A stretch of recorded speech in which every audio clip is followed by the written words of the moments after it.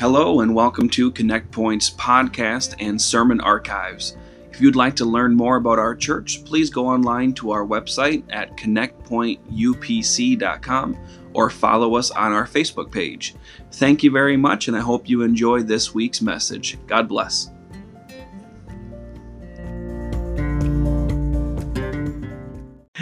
Well, praise the Lord. Man, what a great time we're having. I don't know about you, but I love these kind of sessions. I love the ability to dive deep into the Word of the Lord. Let me just echo what Pastor's already said for all the people who make these events happen. They get here, they clean up, they set up, they cook, they put things together way before we get here and get to enjoy. So could you give them one more hand?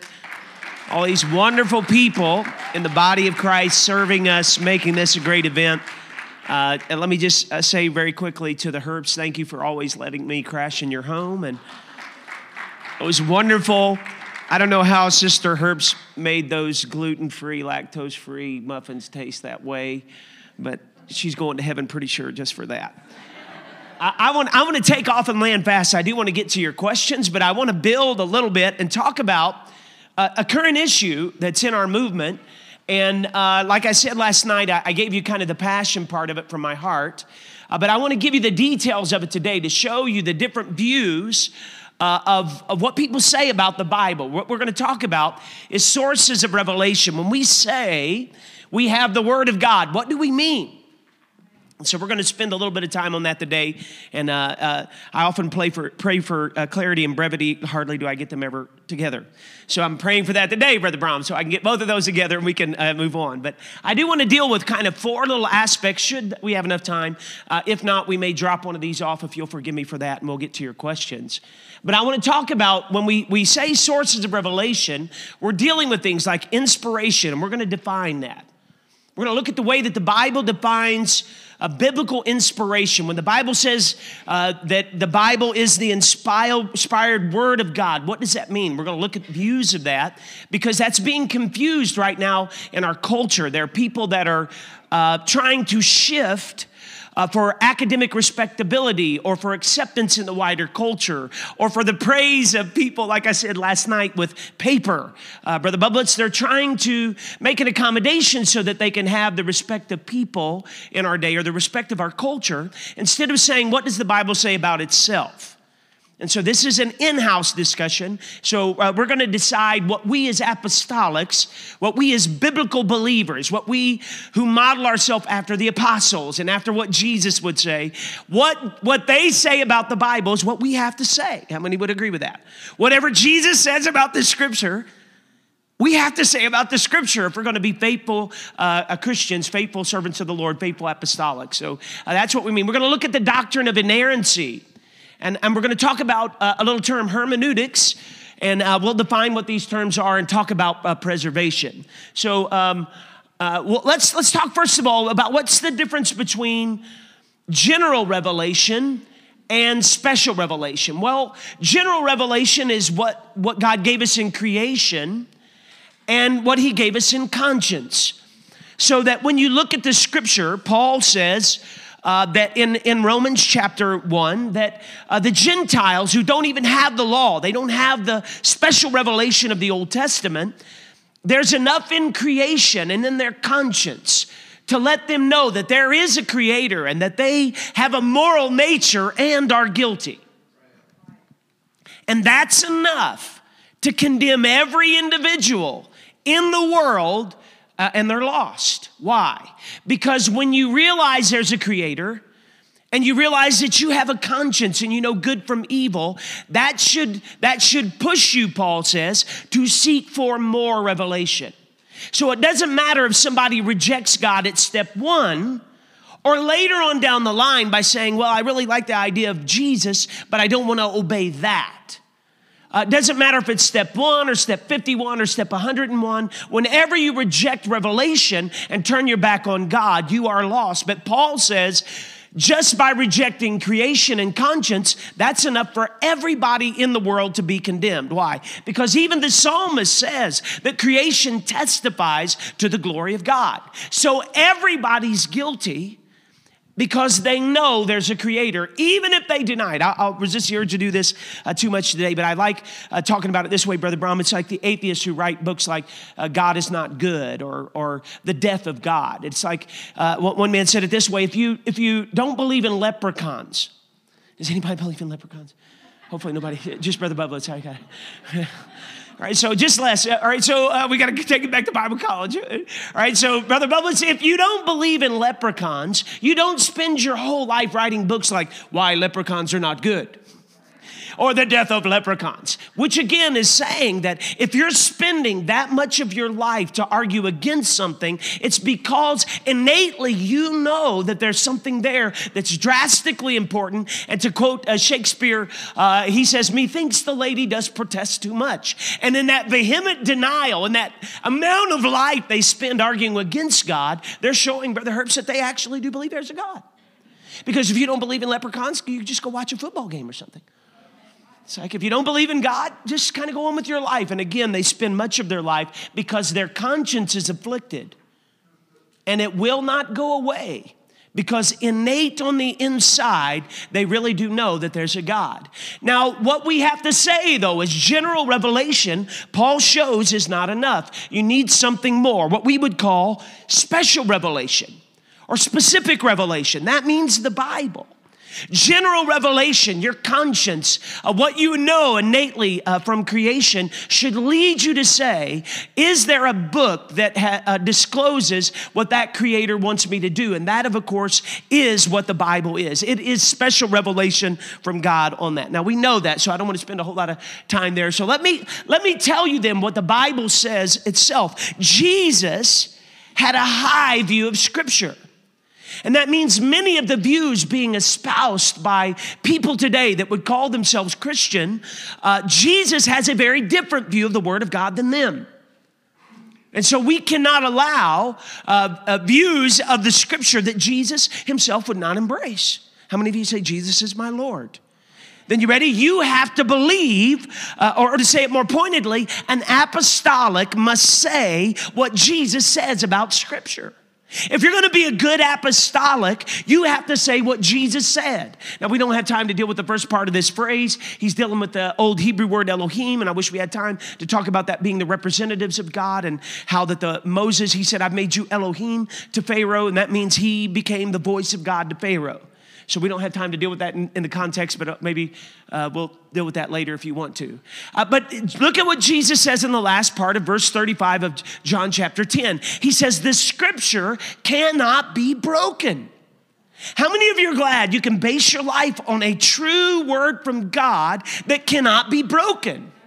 Right, so let me see if I can I'll give you another little taste of what Jesus said. He says, think not that I am come to destroy the law or the prophets. I am not come to destroy, but to fulfill. I come to fill every aspect of the law to its fullest expression. For verily I say unto you, till heaven and earth pass, one jot or one tittle shall in no wise pass from the law till all be fulfilled. God says, I am watching over my word. I have given you something so specific that, you ready? It will not break until the end of time when everything is fulfilled. That means you hold in your hands the map road into eternity. Now, that is a powerful high view of Scripture expressed in the voice of our Lord. Whosoever therefore shall break one of these least commandments and shall teach men so, he shall be called the least in the kingdom of heaven. But whosoever shall do, everybody say do, and teach him, the same shall be called great in the kingdom of heaven. So Jesus had a high view of Scripture. Now, let me see if I can give you one more. The Apostle Paul. Now, you know, old timers used to sing this song. There's a highway to heaven. How many know that song? None can walk up there. All these young people in the front row go, what in the world is Brother Killmon saying? But the pure at heart. Now, every once in a while, when you find yourself in a position of defending your belief, you're going to look around. It's going to look really lonely today because most of the evangelical world, Brother Brom, most of the even what we would call conservative Christian world has distanced itself from these views of Scripture. So it's going to look really lonely at times when you have to defend a view of the Bible that no one else is wanting to defend. But you know what? When I look around and I see Jesus walking with me, I don't care who else is on the road with me, Brother Herb. Herbst, as long as I'm on a highway to heaven. Why? Because Jesus is walking with me. But not only Jesus, the Apostle Paul. He says, all scripture is given by inspiration of God and is profitable for doctrine, for reproof, for correction, for instruction in righteousness. What I want you to think about today is what that means. You ready? That you can have profitable doctrine. You have the very ideas of God about all of life, and you don't have to be smart enough to listen, you're not smart enough to come up with it on your own. I don't have to guess about how to run my marriage. I don't have to guess about how to be a father or a husband. The Lord has made me a better man and a husband and a father than I could ever be on my own. Why? Because I'm not smart enough to direct my own life. It's not in a man that walketh to direct his steps, the Old Testament says. I have a revelation from God. And how many of you glad you got a revelation from God outside of the fall that can give you direction for a higher level of living? And so it's profitable for reproof. How many of you have ever been corrected before? Thank God. We talk about Brother Brom, like how many kids got saved at camp. You're like, I don't know how many times I got saved at camp. Sister Lear, I don't know how many bad decisions I've been saved from, where I've been walking in places where I shouldn't be going, maybe cycling around with the wrong friends or getting involved. I don't know how many times I've been saved by reproof and correction because God got me back on track. So the Lord gives us this beautiful thing for instruction in righteousness, that right life, that ability to, now I'm trying to be good today, but that ability to be the type of man that God could, Brother Bubbles, you got a young man here somewhere, John David, wherever he's at. Wave at me, John. Where are you? Yes, sir, you are. So what is it? Yes, there he is right there. Okay, so John, Brother Bubbles, you don't have to worry about how to raise your son, right? Because God can help you direct him in righteousness so much that he will protect the reputation of every young lady that he's with. Because when he's alone with them, he's not going to be trying to do unrighteous things. Why? Because he's been instructed in righteousness, and every life that young boy touches can bless anything he's involved in. That's why all these young ladies are saying, I'm going to look for a godly man. Why? I'm not looking for a broken man who's going to try to manipulate me and abuse me and use me and cast me aside. I'm looking for something righteous. That's the beauty. Now listen, if we don't have this as an inerrant, inspired, preserved word, we don't have that kind of direction. Right? And we forsake those things when we deal with those. Okay, so that the man of God may be what? Perfect. How many of you want to be perfect? Brother Killmon, nobody's perfect. Don't say that. You know, the Bible calls all sorts of people perfect. Called Job perfect. I know what we mean by that. Here's what perfection is. I don't have anything left to repent of. Okay, that's a good definition. Brother Prince used to say, it's in the struggling and the striving to be conformed to the image of Christ that I'm accounted perfect. Am I everything that I want to be? No, but I'm striving. I'm in the race. I'm not who I was. I'm not the man. The brokenness that was in my life before Christ is no longer. I'm being conformed, yes, to his image. But how many of you know I'm not who I was? And you can be perfect, thoroughly furnished unto all good works. That means all of your life can glorify God. Now let me see if I can stop from preaching today and stay on track. Help me, Jesus.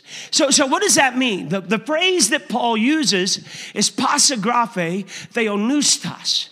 Pasa, all. Everybody say all. Graphe, scripture. Theonoustos is God-breathed.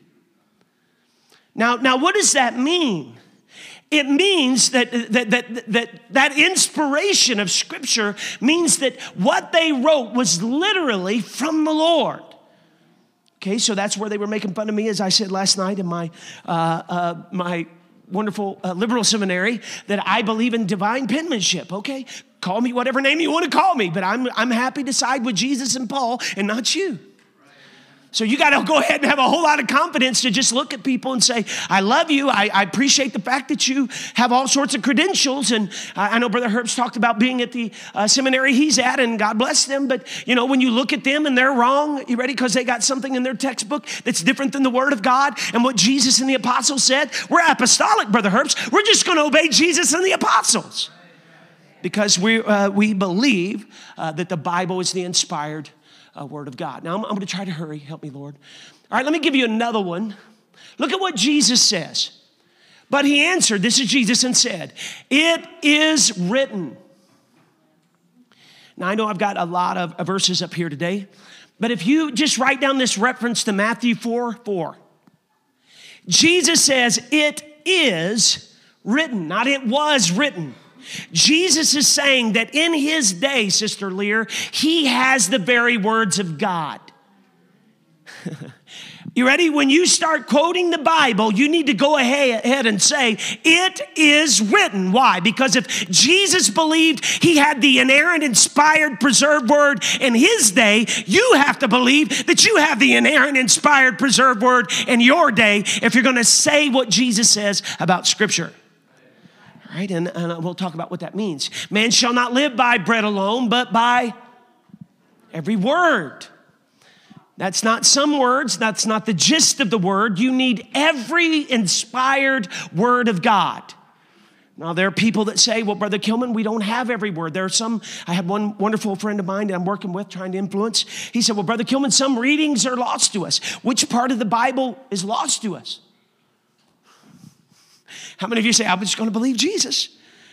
Man shall not live by bread alone, but by every word that proceeds out of the mouth of God, that proceedeth out of the mouth of God. So Jesus is pinning his authority in his spiritual battle with Satan. He's pinning his authority on the slightest marking of every word in the Hebrew text. He's saying, I can use this as the sword of the Spirit against the enemy because it's preserved to me. All right, so let's see if we can dive in a little further. So over 3,800 times in the Old Testament, Scripture is called the Word of God or the words of God. And I know you're going, well, duh, Brother Killmon. I know, but there are people that are going to try to talk you out of that. And you just say, well, look, just in Psalm 119 alone, Psalm 119 is an acrostic. It's a alphabetical poem. Each verse is a letter of the Hebrew alphabet. And that acrostic poem is a wonder. It's the longest chapter in the Bible, and it's a defense of the Bible as the Word of God. And 175 times in Psalm 119 alone, the Bible, the Scripture is called the Word of who? Not of Paul, not of David, not of the psalmist, not of Moses. It's the Word of God. Holy men of old wrote as they were moved by the Holy Ghost. So don't talk to me about Luke's rhetorical strategy. Don't reduce your view of inspiration to them coming up with their own arguments. They were moved by the Spirit to write the very words of Scripture. Okay, and yeah, that's a hallelujah. Okay, I love that kind of stuff, so forgive me for that. All right, so let me give you another one. Where Christ and Paul says that the law, the prophets, and the Psalms, or the writings, is Scripture. Now, why is that important? Because that's a way of speaking, Brother Herbst, of the entire Old Testament. So when people start saying, do we have the Word of God? Did Jesus believe he had the Word of God? He said, yeah, the law, that's the first 5 books of the Old Testament that Moses wrote. The prophets, both the former and the latter, which we call the historical books and the major minor prophets, and the Psalms, all of the writings, all of those are Scripture.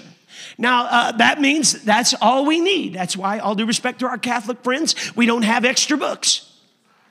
That's why our Bible is different than theirs. Why? Because Jesus never quoted, the apostles never quoted from the pseudepigrapha. All of those, how many of you know you got a Catholic friend? Anybody got a Catholic friend? They got extra books in their Bible. That's why it's not in this Bible. Why? Because Jesus and the apostles never used them. How many of you want to be apostolic? All that means is I want to be biblical. I want to do the Word of God like Jesus and the apostles did. And that's why we don't have those other books. So in Luke 24:44, and he said unto them, these are the words which I spake unto you while I was yet with you. Jesus, of course, speaking to the apostles, that all these things must be fulfilled, which were written in who?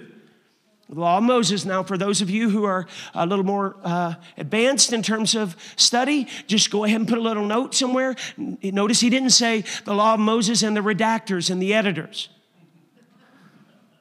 I just try to behave, hallelujah.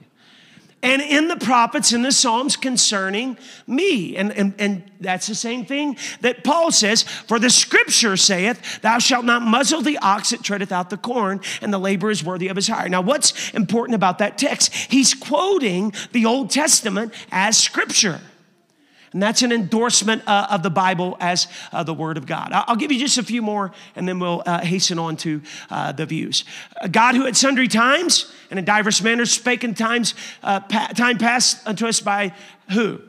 The prophets. And again, that's an endorsement of the Word of God. The Apostle Peter, for the prophecy came not in old time by the will of man. Now, here's what you have to say. These are not man-made ideas. But the holy men of God spake as they were what? Moved by the Holy Ghost. That's what we have to say about the Word of God, or we have to admit that we're in conflict with the Apostle Peter. And if you want his message in Acts 2:38 about salvation, you also have to take his statement about Scripture. Okay, that it is in fact the inspired Word of God. Now, we don't have time to deal with this. Everybody look at that and say, I'm sure that's wonderful. Oh, yes, it really is wonderful. First connect that day. Hallelujah. All right, so now here's what they did. They were rabbinical experts, and you go look at Luke 1:1-4, and you can see that Luke is writing. He's saying, I've sought out all of these things, like Brother Herb said today. This is tied to history.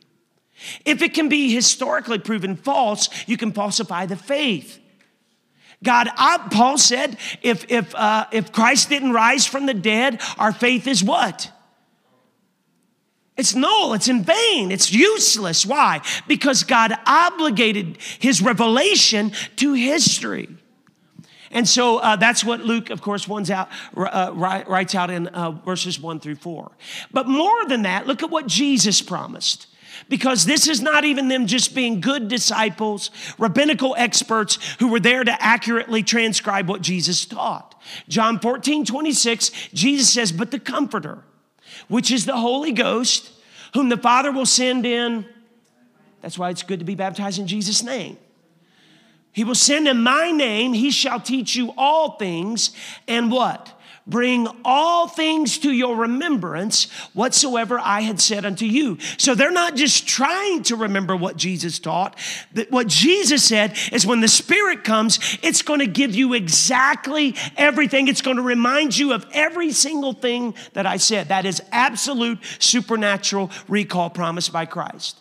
Now, skeptics and atheists, I know, Brother Bubbles, they won't acknowledge that. But a good apostolic should acknowledge that. That's why you shouldn't be writing things like we only have the gist of speeches and they're trying to remember, and they didn't have recording devices back then. No. They had something better than recording devices. They had the absolute supernatural recall of the Spirit promised by Christ, just like in the Old Testament. Holy men wrote as they were moved by the Holy Ghost. You don't have to wonder whether or not you have the words of Jesus or the apostles' sermons. You have exactly what God, by his Spirit, helped them recall. How many think Jesus can do a good job? How many think the Spirit can do a good job? Okay, then we're safe. We got a wonderful word from God. Okay, I'm just going to have to hurry. Oh, look at that. Did you just skip past for me there, Reb? Glory to God. I don't know what happened there. All right, let's, okay. Oh, yes, we need to do those. All right, so let me give you one little fun verse. It's in, yes. Was that 2 Peter? Did I skip 2 Peter? I did. I don't know what's going on with my clicker. John, maybe you can help me back there and just advance one more time for me. All right, 2 Peter chapter 3, 15 and 16. This is one of the most fascinating scriptures to deal with inspiration. Look at what the Apostle Peter says. An account that the long-suffering our Lord is salvation. Of course, he's in the flow of a thought. He says, even as our beloved brother Paul, now notice he's talking about the Apostle Paul, also according to the wisdom given unto him, hath written unto you. Now he's talking about the writings of Paul, as also in all his epistles. Now I've got that highlighted for you on purpose. Speaking in them of these things in which are some things hard to be understood. How many of you have been reading through like Romans and Galatians and go, oh, I'm going to need a little help on this one? Okay, I'm the only one. I got it. Oh, I got to get it done. Thank you very much. All right, so you just got to chew on some things. Now, and he says it's hard to be understood. Now, if you've ever read the writings of 2 Peter, you're thinking, I think you're hard to be understood too, sometimes, not Apostle Peter.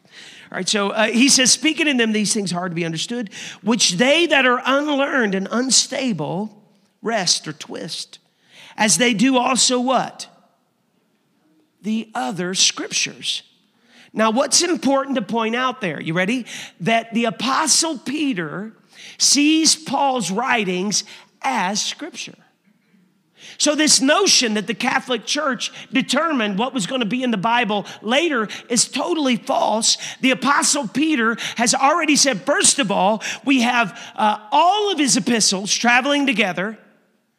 I have them, the Apostle Peter says. All of the churches have them because now I can talk to you about them. Even the opponents of the church have them. They're spread so much all over the Christian world that even the false people have them and are now twisting them. And they had all of them. And the fascinating thing is, we know the writing of 2 Peter. That means all of Paul's epistles they had by 60 AD, which is powerful. And that is a beautiful argument against the liberal idea that the Bible wasn't even seen as the Word of God until later, maybe in the fourth century. All right, so, excuse me, let me dive in a little bit further. All right, so how many of you want to say what the Apostle Peter said? Then just turn to your neighbor and say, Paul's writings are scripture. All right, even his opponents knew that. And now I'll resist the urge to dive down too deep on that. All right, give me that next slide, Brother Brum. 1 Corinthians chapter 2, verse 10, verses 3-13. I'll resist the urge to do this in detail, but I will tell you this. But God hath revealed unto them by his Spirit, the Apostle Paul writes, for the Spirit of God searcheth all things. He says, now, notice what it says, now we have received not the spirit of the world, but the Spirit of God. And then notice what he says in the red there, which things also we speak. Paul is saying the things that I'm giving you in Scripture, they come from God. It's in exact alignment with the same type of revelation that we see in the Old Testament. Not in the words which man's wisdom teacheth, but which the Holy Ghost teacheth. And again, that's the Apostle Paul saying inspiration, it comes from God, and that's what we need to believe as apostolic. Sorry, give me that next slide, Brother Brum. And then I'll give you one more just for kicks. 1 Timothy chapter 5, verse 18, the Apostle Paul is writing his son in the gospel. He says, for the scripture saith that thou shalt not muzzle the ox that treadeth out the corn, and that the laborer is worthy of his hire. Now, what's beautiful is he not only quotes Deuteronomy, but he goes into Luke chapter 10, and he says Luke's gospel is scripture. Now, again, all due respect to our Catholic friends, our agnostic friends, our skeptical friends that say that the Bible was not even considered to be the Word of God until the 4th century. Now I'm going to just be a little pointed here. If you're an apostolic and you're sitting in a seminary somewhere, sorry for the joke. Don't embrace a bunch of dead theology. Stay with this life-giving Word of God and say what the Apostle Paul said. That you ready? They weren't just writing down what they felt and what they thought and what they believed Jesus said and tried to remember. No, he's quoting the Gospel of Luke as Scripture. And if you're going to do that, now remember that's an early date, at least in the 50s, all due respect to my liberal friends, Brother Herbst, because in the mid-60s when Paul died. So that means the Gospel of Luke was already written. It had to be written for the Apostle Paul to quote. And I know I'm giving you some technical details on what liberals will say to tear apart the Scripture. But I promise we'll get to something good. All right, so yes, thank you. So just put them up there, Rev, if you'll help me. Just push me. Yeah. Go again. Next slide. All right, so Jesus and Paul hinged their authority on Scripture as the final appeal. Look at what Jesus says. Jesus answered and said unto them, you do err, not knowing the Scriptures nor the power of God. For in the resurrection, he's talking about to the Sadducees, because they're trying to trap him into saying, lady gets married, her husband dies, marries another guy, that one dies. Whose husband is she going to be in eternity? Ha, ha, ha. See, Jesus, you have to deny the resurrection, because the Sadducees were kind of the intellectual elite. They had been so steeped in Greek philosophy in the schools of the day, they thought they were so brilliant that they dismissed the teaching of Jesus. Sounds like people today. They get so brilliant with their teaching, their study, that they think they're smarter than Jesus. And what the apostle said, turn to your neighbor and say, you ain't that smart. Right? So he says, but as touching the resurrection of the dead, have ye not read? Jesus didn't say, let me give you my philosophical opinion. Now notice what he says. I'm going to go to the only authority there is to make a truth claim. That's why you got to know this Word of God. The final authority is, in fact, the Word of God. Jesus says, have ye not read that which was spoken unto you by God, saying, I am the God of Abraham and the God of Isaac and the God of Jacob. God is not the God of the dead, but of the living. Now, what is he saying? Now, put that in Hebrew up there for me. He says, he's quoting an Old Testament Hebrew text that says, I am, you ready? And there's the Hebrew Hebrew for you. He could have said in the Hebrew, I was, but he didn't say I was. He said, I am. Now, what is he saying? Abraham, Isaac, and Jacob are dead, and God said, I am their God. So there is a resurrection, because when you die, that just means your spirit separates from your body, and Jesus hangs an argument on the tense of a verb. Now that means that you have a word of God that you can trust to the tense of a verb. That's the beauty in which we have to understand the revelation the way that God gave it to us. All right, give me that next one, Rev. Yes. Paul, for what saith the Scripture? And again, turn to your neighbor, say, Scripture's our authority. You have no spirituality or no wisdom that's greater than this book. And that's the guide for all of life. All right, just press me, Brother Brom. Thank you. Give me that next slide. Yes. Oh, yeah. So Jesus quotes the Old Testament as history, like Adam and Eve. Now, if you don't believe in Adam and Eve, if you think that's all myth, and that's what some people are saying, maybe Genesis, Brother Herbst has already dealt with that, 1 through 11, maybe that's all myth. You don't believe in Noah and the ark. You don't believe in a worldwide flood. Jesus did. The Apostle Peter did. By the way, we are finding all sorts of archaeological evidence. It's like you can go to Egypt, and I remember one of our missionaries coming through, and he was talking about being up there in Egypt, going up in the mountaintops, and guess what they found? Fossilized fish on the top of mountains in Egypt. How'd they get there? We don't know. I do. I have revelation. I'll behave. Hallelujah. So Jesus says he had the Bible in his day. It is written. Every jot and tittle, the slightest marking in the Hebrew is true history. And if Jesus believed that Jonah was swallowed by a great fish, you have to believe that too. Okay, I'll resist your urge to get into that. I remember one quick story. I was in a seminary, a very liberal seminary I went to that didn't believe the Word of God at all, Brother Herbst. And so I'm just listening to them, tear apart the Bible. I don't know what they're going to preach when they go back to their churches on Sunday. But they're going to go preach something. I don't know what they're going to go preach their own ideas. How weak is that? To be limited to the best things that you can come up with. How are you going to bless someone's life? With the best fallen ideas. That's the greatest idolatry, the idolatry of the human mind, that somehow my own ideas are better than this revelation. I'm going to say it again. Your wisdom and your ideas can never be greater than this book. That's why it's incumbent upon all of us to defend this, because it's the basis for all of life. All right, so yes, I'll behave I'll just behave. All right, so let's look at views of inspiration in inerrancy. I know we have a question on this on translation, but we'll get to it. We're going to go through the 6 views of inspiration.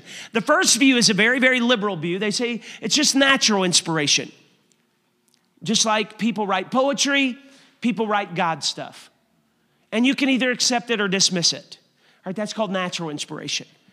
Right? Second view is called spiritual illumination. It's the same type of liberal view, but only different in kind. It would be like, some people write really great songs that I like to sing, but you ready? Their human ears are inspired the way that people write songs about God today. It can be the same kind of weak, limited understanding. Now, that's not a good apostolic can't believe those. Why? Because Jesus didn't believe that. Paul didn't believe that. All right, give me the third one. They would say, partial illumination. Now, here's the temptation where, due to academic respectability and the pressures of the culture, the apostolic church is in a fight right now. So I know I'm talking to you about something probably you haven't heard too much about before, but this is the new fight in our day. All right, and so you just have to understand. They would say, parts of the Bible, like the spiritual stuff, love, salvation, faith, that's true. But the history, you got this age of the king stuff. And can you really believe in a worldwide flood? And I know what Brother Herbst was teaching, but can we really are you going to believe that the earth is really that young, or can you believe in you're going to dismiss all of the years of science? Now I know there's one library in Paris, France with 3.5 miles of shelving of obsolete science books. So I'm just going to tell you, just remember, let every man be a liar and let God be true. And the more we understand, I wish we had time to deal with it in detail, but there's so much evidence for the truth of the Bible. Let me give you a great little book. It's by Josh McDowell called New Evidence That Demands a Verdict. And that's just a book, it's about this thick, and it's filled with all sorts of examples about how you can defend the Bible as the Word of God, archaeological proofs, and more than what we could even explore here today. Or maybe the science wrong. You ready? These non-spiritual matters aren't inspired. So you have a Bible like that. It's got some holes in it, but it's not meant, here's the code terms. You ready? Well, the Bible's not meant to be a science textbook. That's code for saying, I don't believe the science is true. Jesus said that the New Testament in multiple places says he made them male and female from the beginning. You cannot believe in evolution and be a good Christian because he made them from the beginning, not an amoeba, not something else that evolved into a little monkey finally, and then they get to Cro-Magnon man. And then, you can't believe in evolutionary theory. You can't believe in theistic evolution. God used evolution. Okay, I'll leave that alone. Right? So again, why? Because you have to say what Jesus said. You have to say what the apostles said, that he made them male and female from the beginning. Turn to your neighbor, say, are you apostolic? Okay, good. Man, I wish we had time to deal with Lucy and all the... By the way, there's a great little book because, why not? I'm going to break the bank. I'm sorry, Sister Brom, if John's buying books online right now. But there's a great little book. And by the way, all of you young people, it's a great little book, especially for you. It's called The Face That Exposes the Farce of Evolution. It's the best argument against all of these so-called transitional fossils and what do you do with dinosaurs. And this is terrible. Okay, so here's what intellectual people with PhDs says about how birds were created. I'm sorry for this, Pastor, forgive me. I try to say this without sounding like a snarky smart aleck, but it's really hard. They say that you had these little reptiles. And, big T-Rex is chasing them, and they're just running. And they run so much that their scales begin to fray. And it creates feathers. And because they're jumping, it's going to, that turns into wings, and that's how you got birds. So what you should say to all of your kids that are running around is, be careful. You could run so fast that all of a sudden little wings are going to start coming on him.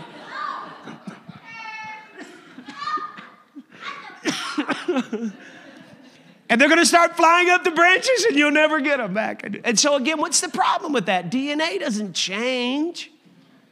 DNA dictates. So all of this goofy stuff, and by the way, the Bible says fowls were created first, birds were created, and then the creeping things on the earth. Which are you going to believe, Genesis or evolutionary theory? Which are you going to believe, Big Bang cosmology or the Bible? You can't say, well, God spoke, bang, and it happened. No, you can't believe in Big Bang cosmology and accept what Genesis says. Right? It may sound smart, but it's actually detrimental to faith. All right, give me that next one, Brother Brown. Oh, yes, we just got to skip past Peter Enns. Glory to God. All right, the fourth view is conceptual inspiration. Now, this is another liberal accommodation that is saying, well, maybe God inspired the concepts, but he left the details to the authors. Now, we just read what the Bible says, that every word of God is inspired. They were theonoustos, they were carried along by the Spirit. Jesus said, well, we'll let Jesus say it in a moment. Does God inspire words or concepts? Man shall not live by bread alone, but every concept that no. Man shall not live by bread alone, but every word. That means every single word has to be inspired. Okay, and so we have to say, they would say, well, maybe there's just one hole or just some little holes in there, but come through the human element. And then you get the fifth view, and this is the biblical view.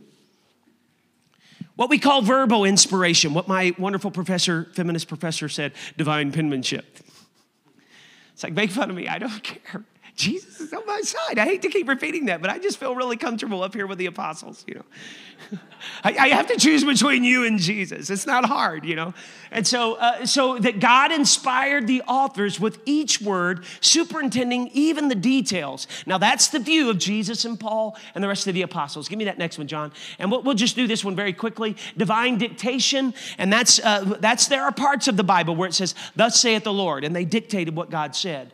But Muslim believers say that that's the entire Quran, that God dictated every single word, and that's why they would say that their scripture is superior to ours, Brother Herbst. The problem with that is, what do you do with all the places where the science is wrong, where it embraces the flat earth theory? It gets history wrong. It's terrible. It gets a science wrong. And so that's why we can't have scientific errors in here, because if there are scientific errors here, now I'm going to be a little pointed, and if there are historical errors in here, Brother Cox, and maybe the age of the king is wrong, if this has historical errors and scientific errors, then what makes this different than the Quran? That's why we have to believe in the doctrine of inerrancy and verbal inspiration, that every single word, every detail is the word of God. Push me, Brother Brown. All right, yeah, so here's a great little argument. Like people say Christianity believed in the Bible, and then ultimately they said the Bible is not infallible anymore. Now you could put there not inerrant. There's errors in it, and they reduce the language. This is what's happening in our day. They're saying we no longer believe in the inerrant word of God. We believe in the infallible word of God. Now, infallible used to mean the same thing as inerrancy, that it will never fail. But right now, that's become a theological term of reduction, because you're saying, well, there may be some errors in it, but it will never fail to accomplish salvation.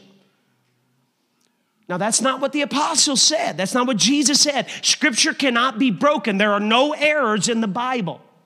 And if you have an error in your Bible, I suggest you get one that doesn't have an error. I'll behave. Hallelujah. All right, so, and they would say, no, the Bible is not infallible. Man's not made in God's image then. There are no miracles. Maybe we can keep the morals of the Bible. Well, then there's no virgin birth. There's no deity of Christ. There's no atonement. There's no resurrection then. And you get into agnosticism and ultimately atheism.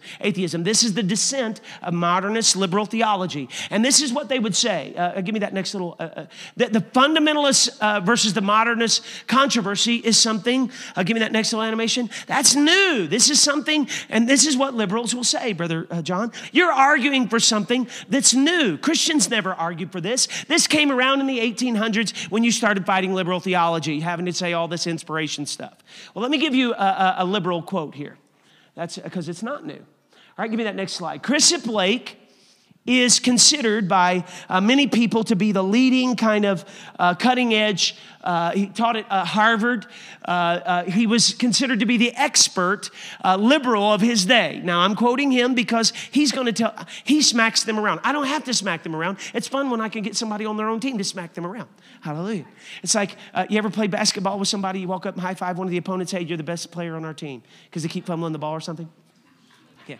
All right, that's kind of what Christopher Blake says. He says, it is a mistake often made by who?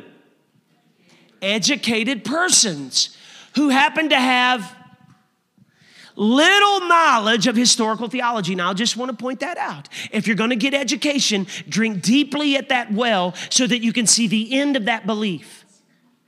Before you embrace the front edge of liberal ideas, walk it to its conclusion of disbelief.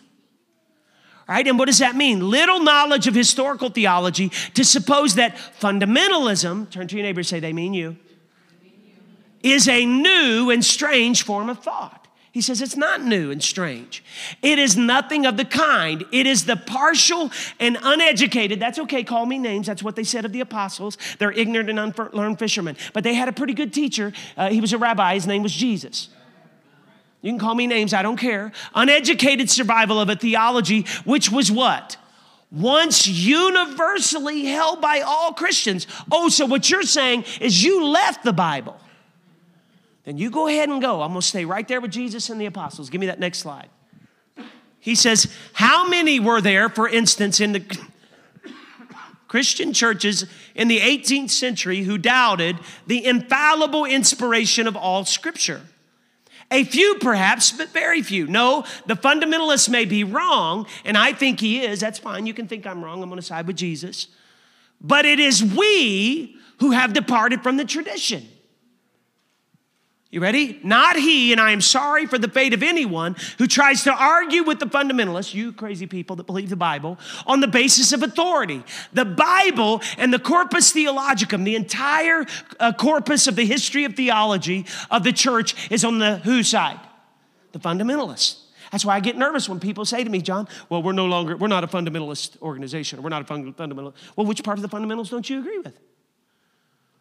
Oh, the preservation of the text.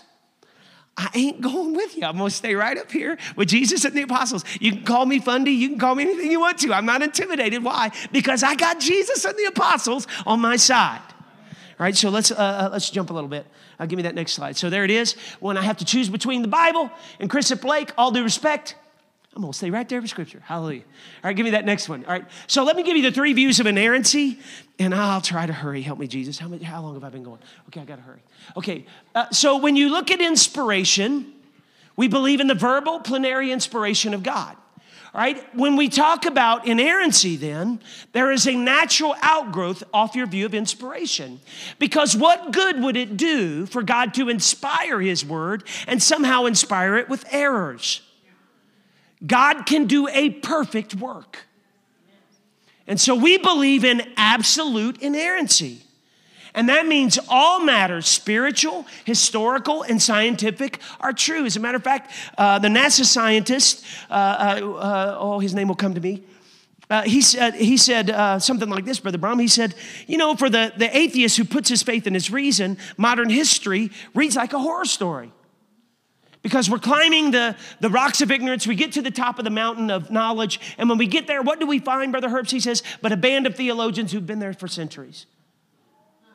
Now, what is he saying, this NASA atheist scientist?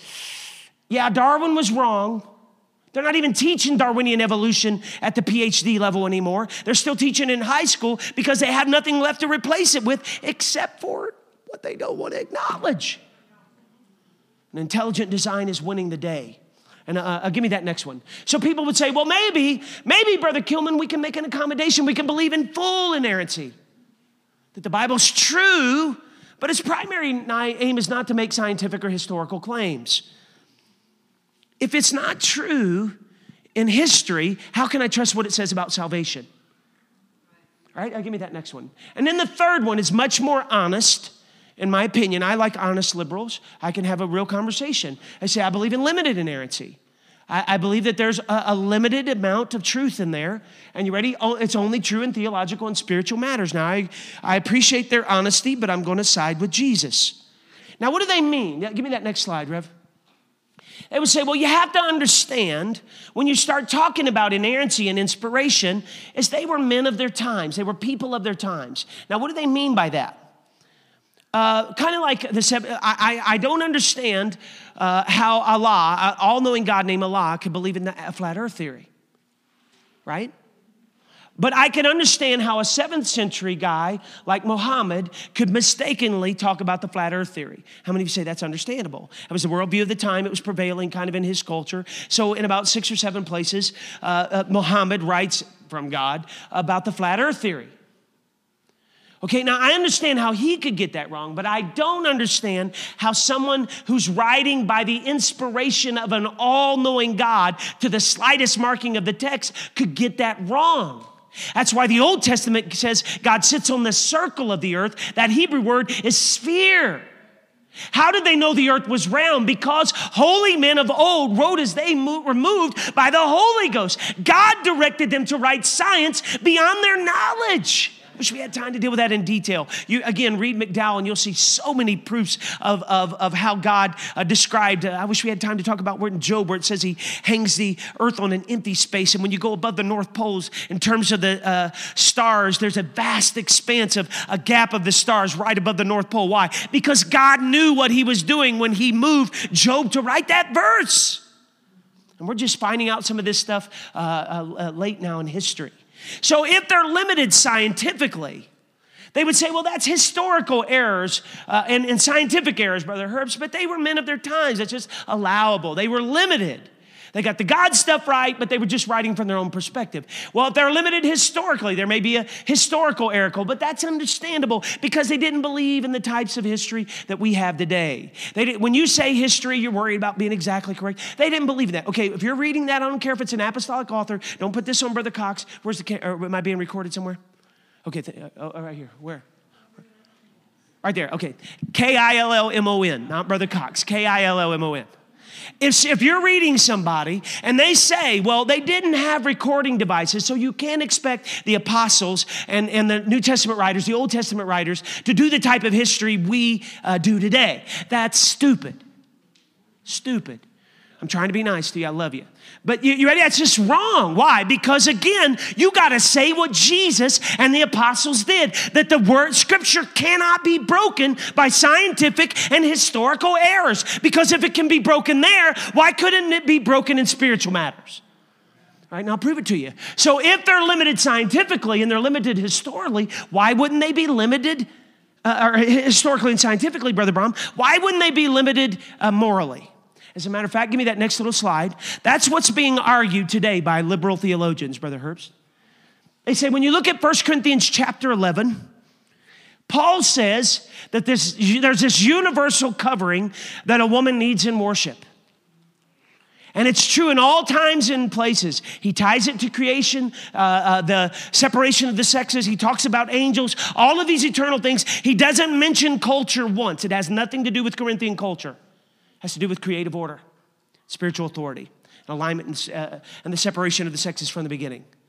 And so this liberal evangelical says, Paul was just wrong to think that a woman walking in church has to have a covering on her head in a certain way. Now, he says to the guy who's trying to argue for another view of limited inspiration, Brother Herbst, he says, now do you have your women, do they have to come in with coverings on their head? And we know what that hair, I mean, the Bible's very clear. Her hair is given to her for a covering. That's why we say what we do about hair and things like that. And so he says, do you require that of your churches today? And you ready? The guy says, well, no, I don't. He said, so Paul was limited on that moral issue, wasn't he? And if he was limited on that hair issue, why wouldn't he be limited on that homosexuality issue in Romans 1:26?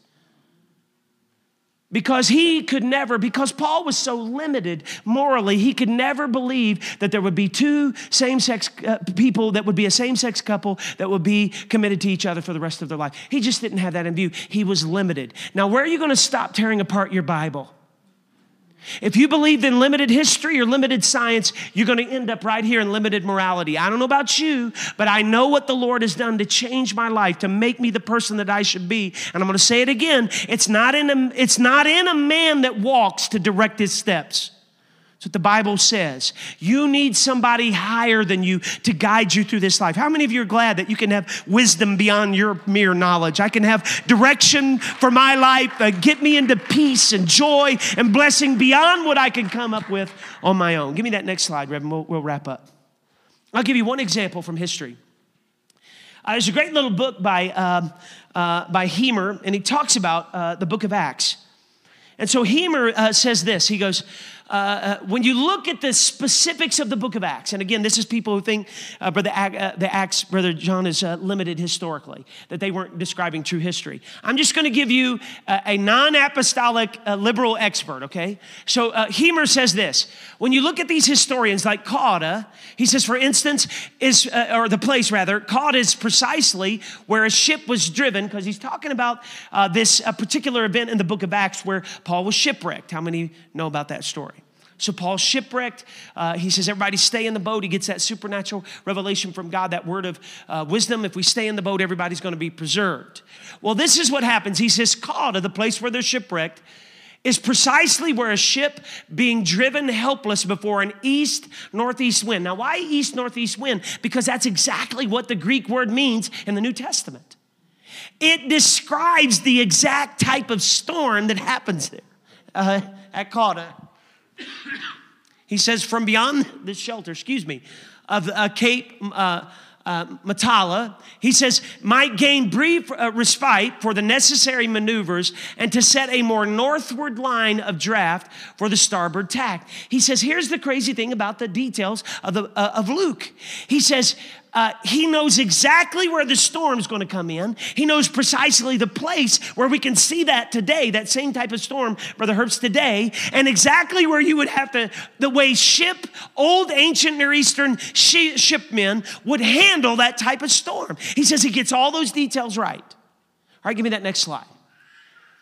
So he says, Luke fares much better than the encyclopedist Pliny. Now notice what he's saying. That the greatest expert of Hellenized history, of Greek history, you ready? The Bible fares better than the best of Greek historians. You can trust the history of the Bible. Okay, so he says, who might be regarded as the foremost first century example of such a source. Pliny places Cauda, or Gaudos, opposite Hierapontha, some 90 miles too far east. So you ready? The greatest expert in Greek history gets it 90 miles off. Why? They don't have GPS. All right, so he says, even Ptolemy, who offers a reckoning of a latitude and longitude, makes a serious dislocation to the northwest, putting Cauda too near the western end of Crete. So even the second best guy, Ptolemy, gets it wrong. All right, give me that next slide, Red. Now, what is he saying? Luke gets the details right, John. Why? He says, because he was on the boat. He was with Paul, the wee passages of Luke, which vindicates, you ready, that he was on the boat and experienced it. We're talking about literal history being recorded accurately that we can just test today. And so the apostolic view of inerrancy is every one of those scriptures are given by inspiration of God. They were moved by the Holy Ghost. Now let me give you one last verse here. Matthew 5:18. For verily I say unto you, till heaven and earth pass, Jesus says, one jot or one tittle shall no wise pass from the law till all be fulfilled. Now what does jot and tittle mean? Give me that next slide. All right, now this is the word, the name of God in the Hebrew Old Testament, Yod He Vav He. And you can see right here, Yod He, Yod is the smallest letter in the Hebrew alphabet. So when Jesus says, well, not jot, give me that next little animation, that's what he's referring to. It's a third to half the size of every other Hebrew consonant in the Bible. Jesus is saying not one jot, or give me that next slide, or one tittle. Now, what's a tittle? Give me that next two animations. It's the difference between a beth and a kaf in the Hebrew. It's that little bitty appendage right there, or the difference between a resh and a dalet. You ready? It's just that little marking. Jesus is saying the slightest marking of the Hebrew Old Testament is the accurate, preserved Word of God. And now historians and science and everything is catching up with what our Lord said. How many of you are glad you've just been siding with Jesus a long time? And it's a great day to be an apostolic, to understand that we have a preserved word to us. What good would it be to have inspiration without inerrancy? And what good would be for God to inspire an inerrant text without preserving it down to our day so that we can say we have the very same thing today? All right, give me that last slide. So I'll give you an example. Now, this is the difference between a chet and a hey. It's that little mark. So Jesus is saying that little tittle. I'll show you how important that is. Give me that next little slide. So the difference between Chalel and Hallel can be shown in Leviticus 18. Now that's just that little connector, right? Because Leviticus 18:21 says, neither shalt thou profane the name of thy God, I am the Lord. Now, if you change it to Hallel, it would, instead of Hallel, it would be, neither shalt thou praise the name of thy God. And it's just that slight marking of the pen that would change it. Did you know that the Jewish people throughout history would rather die than change one letter of the Hebrew Old Testament? Why? Because they believed it was the very word of God. You know, there have been people that have died to give us what we have today in our hands, this beautiful English translation. Why? Because they said this is the very word of God. I think as apostolics, if they were willing to die for it, we can just go ahead and say, I can be called an idiot in some classroom somewhere, and I don't care. Amen? Amen. Oh, yes, I think we'll wrap up there today. So much else I wanted to do, but we'll stop there today. I hope you understood what I was saying. How many of you got a little bit of what I'm saying? Amen. Amen. I'll let whoever's going to moderate, John.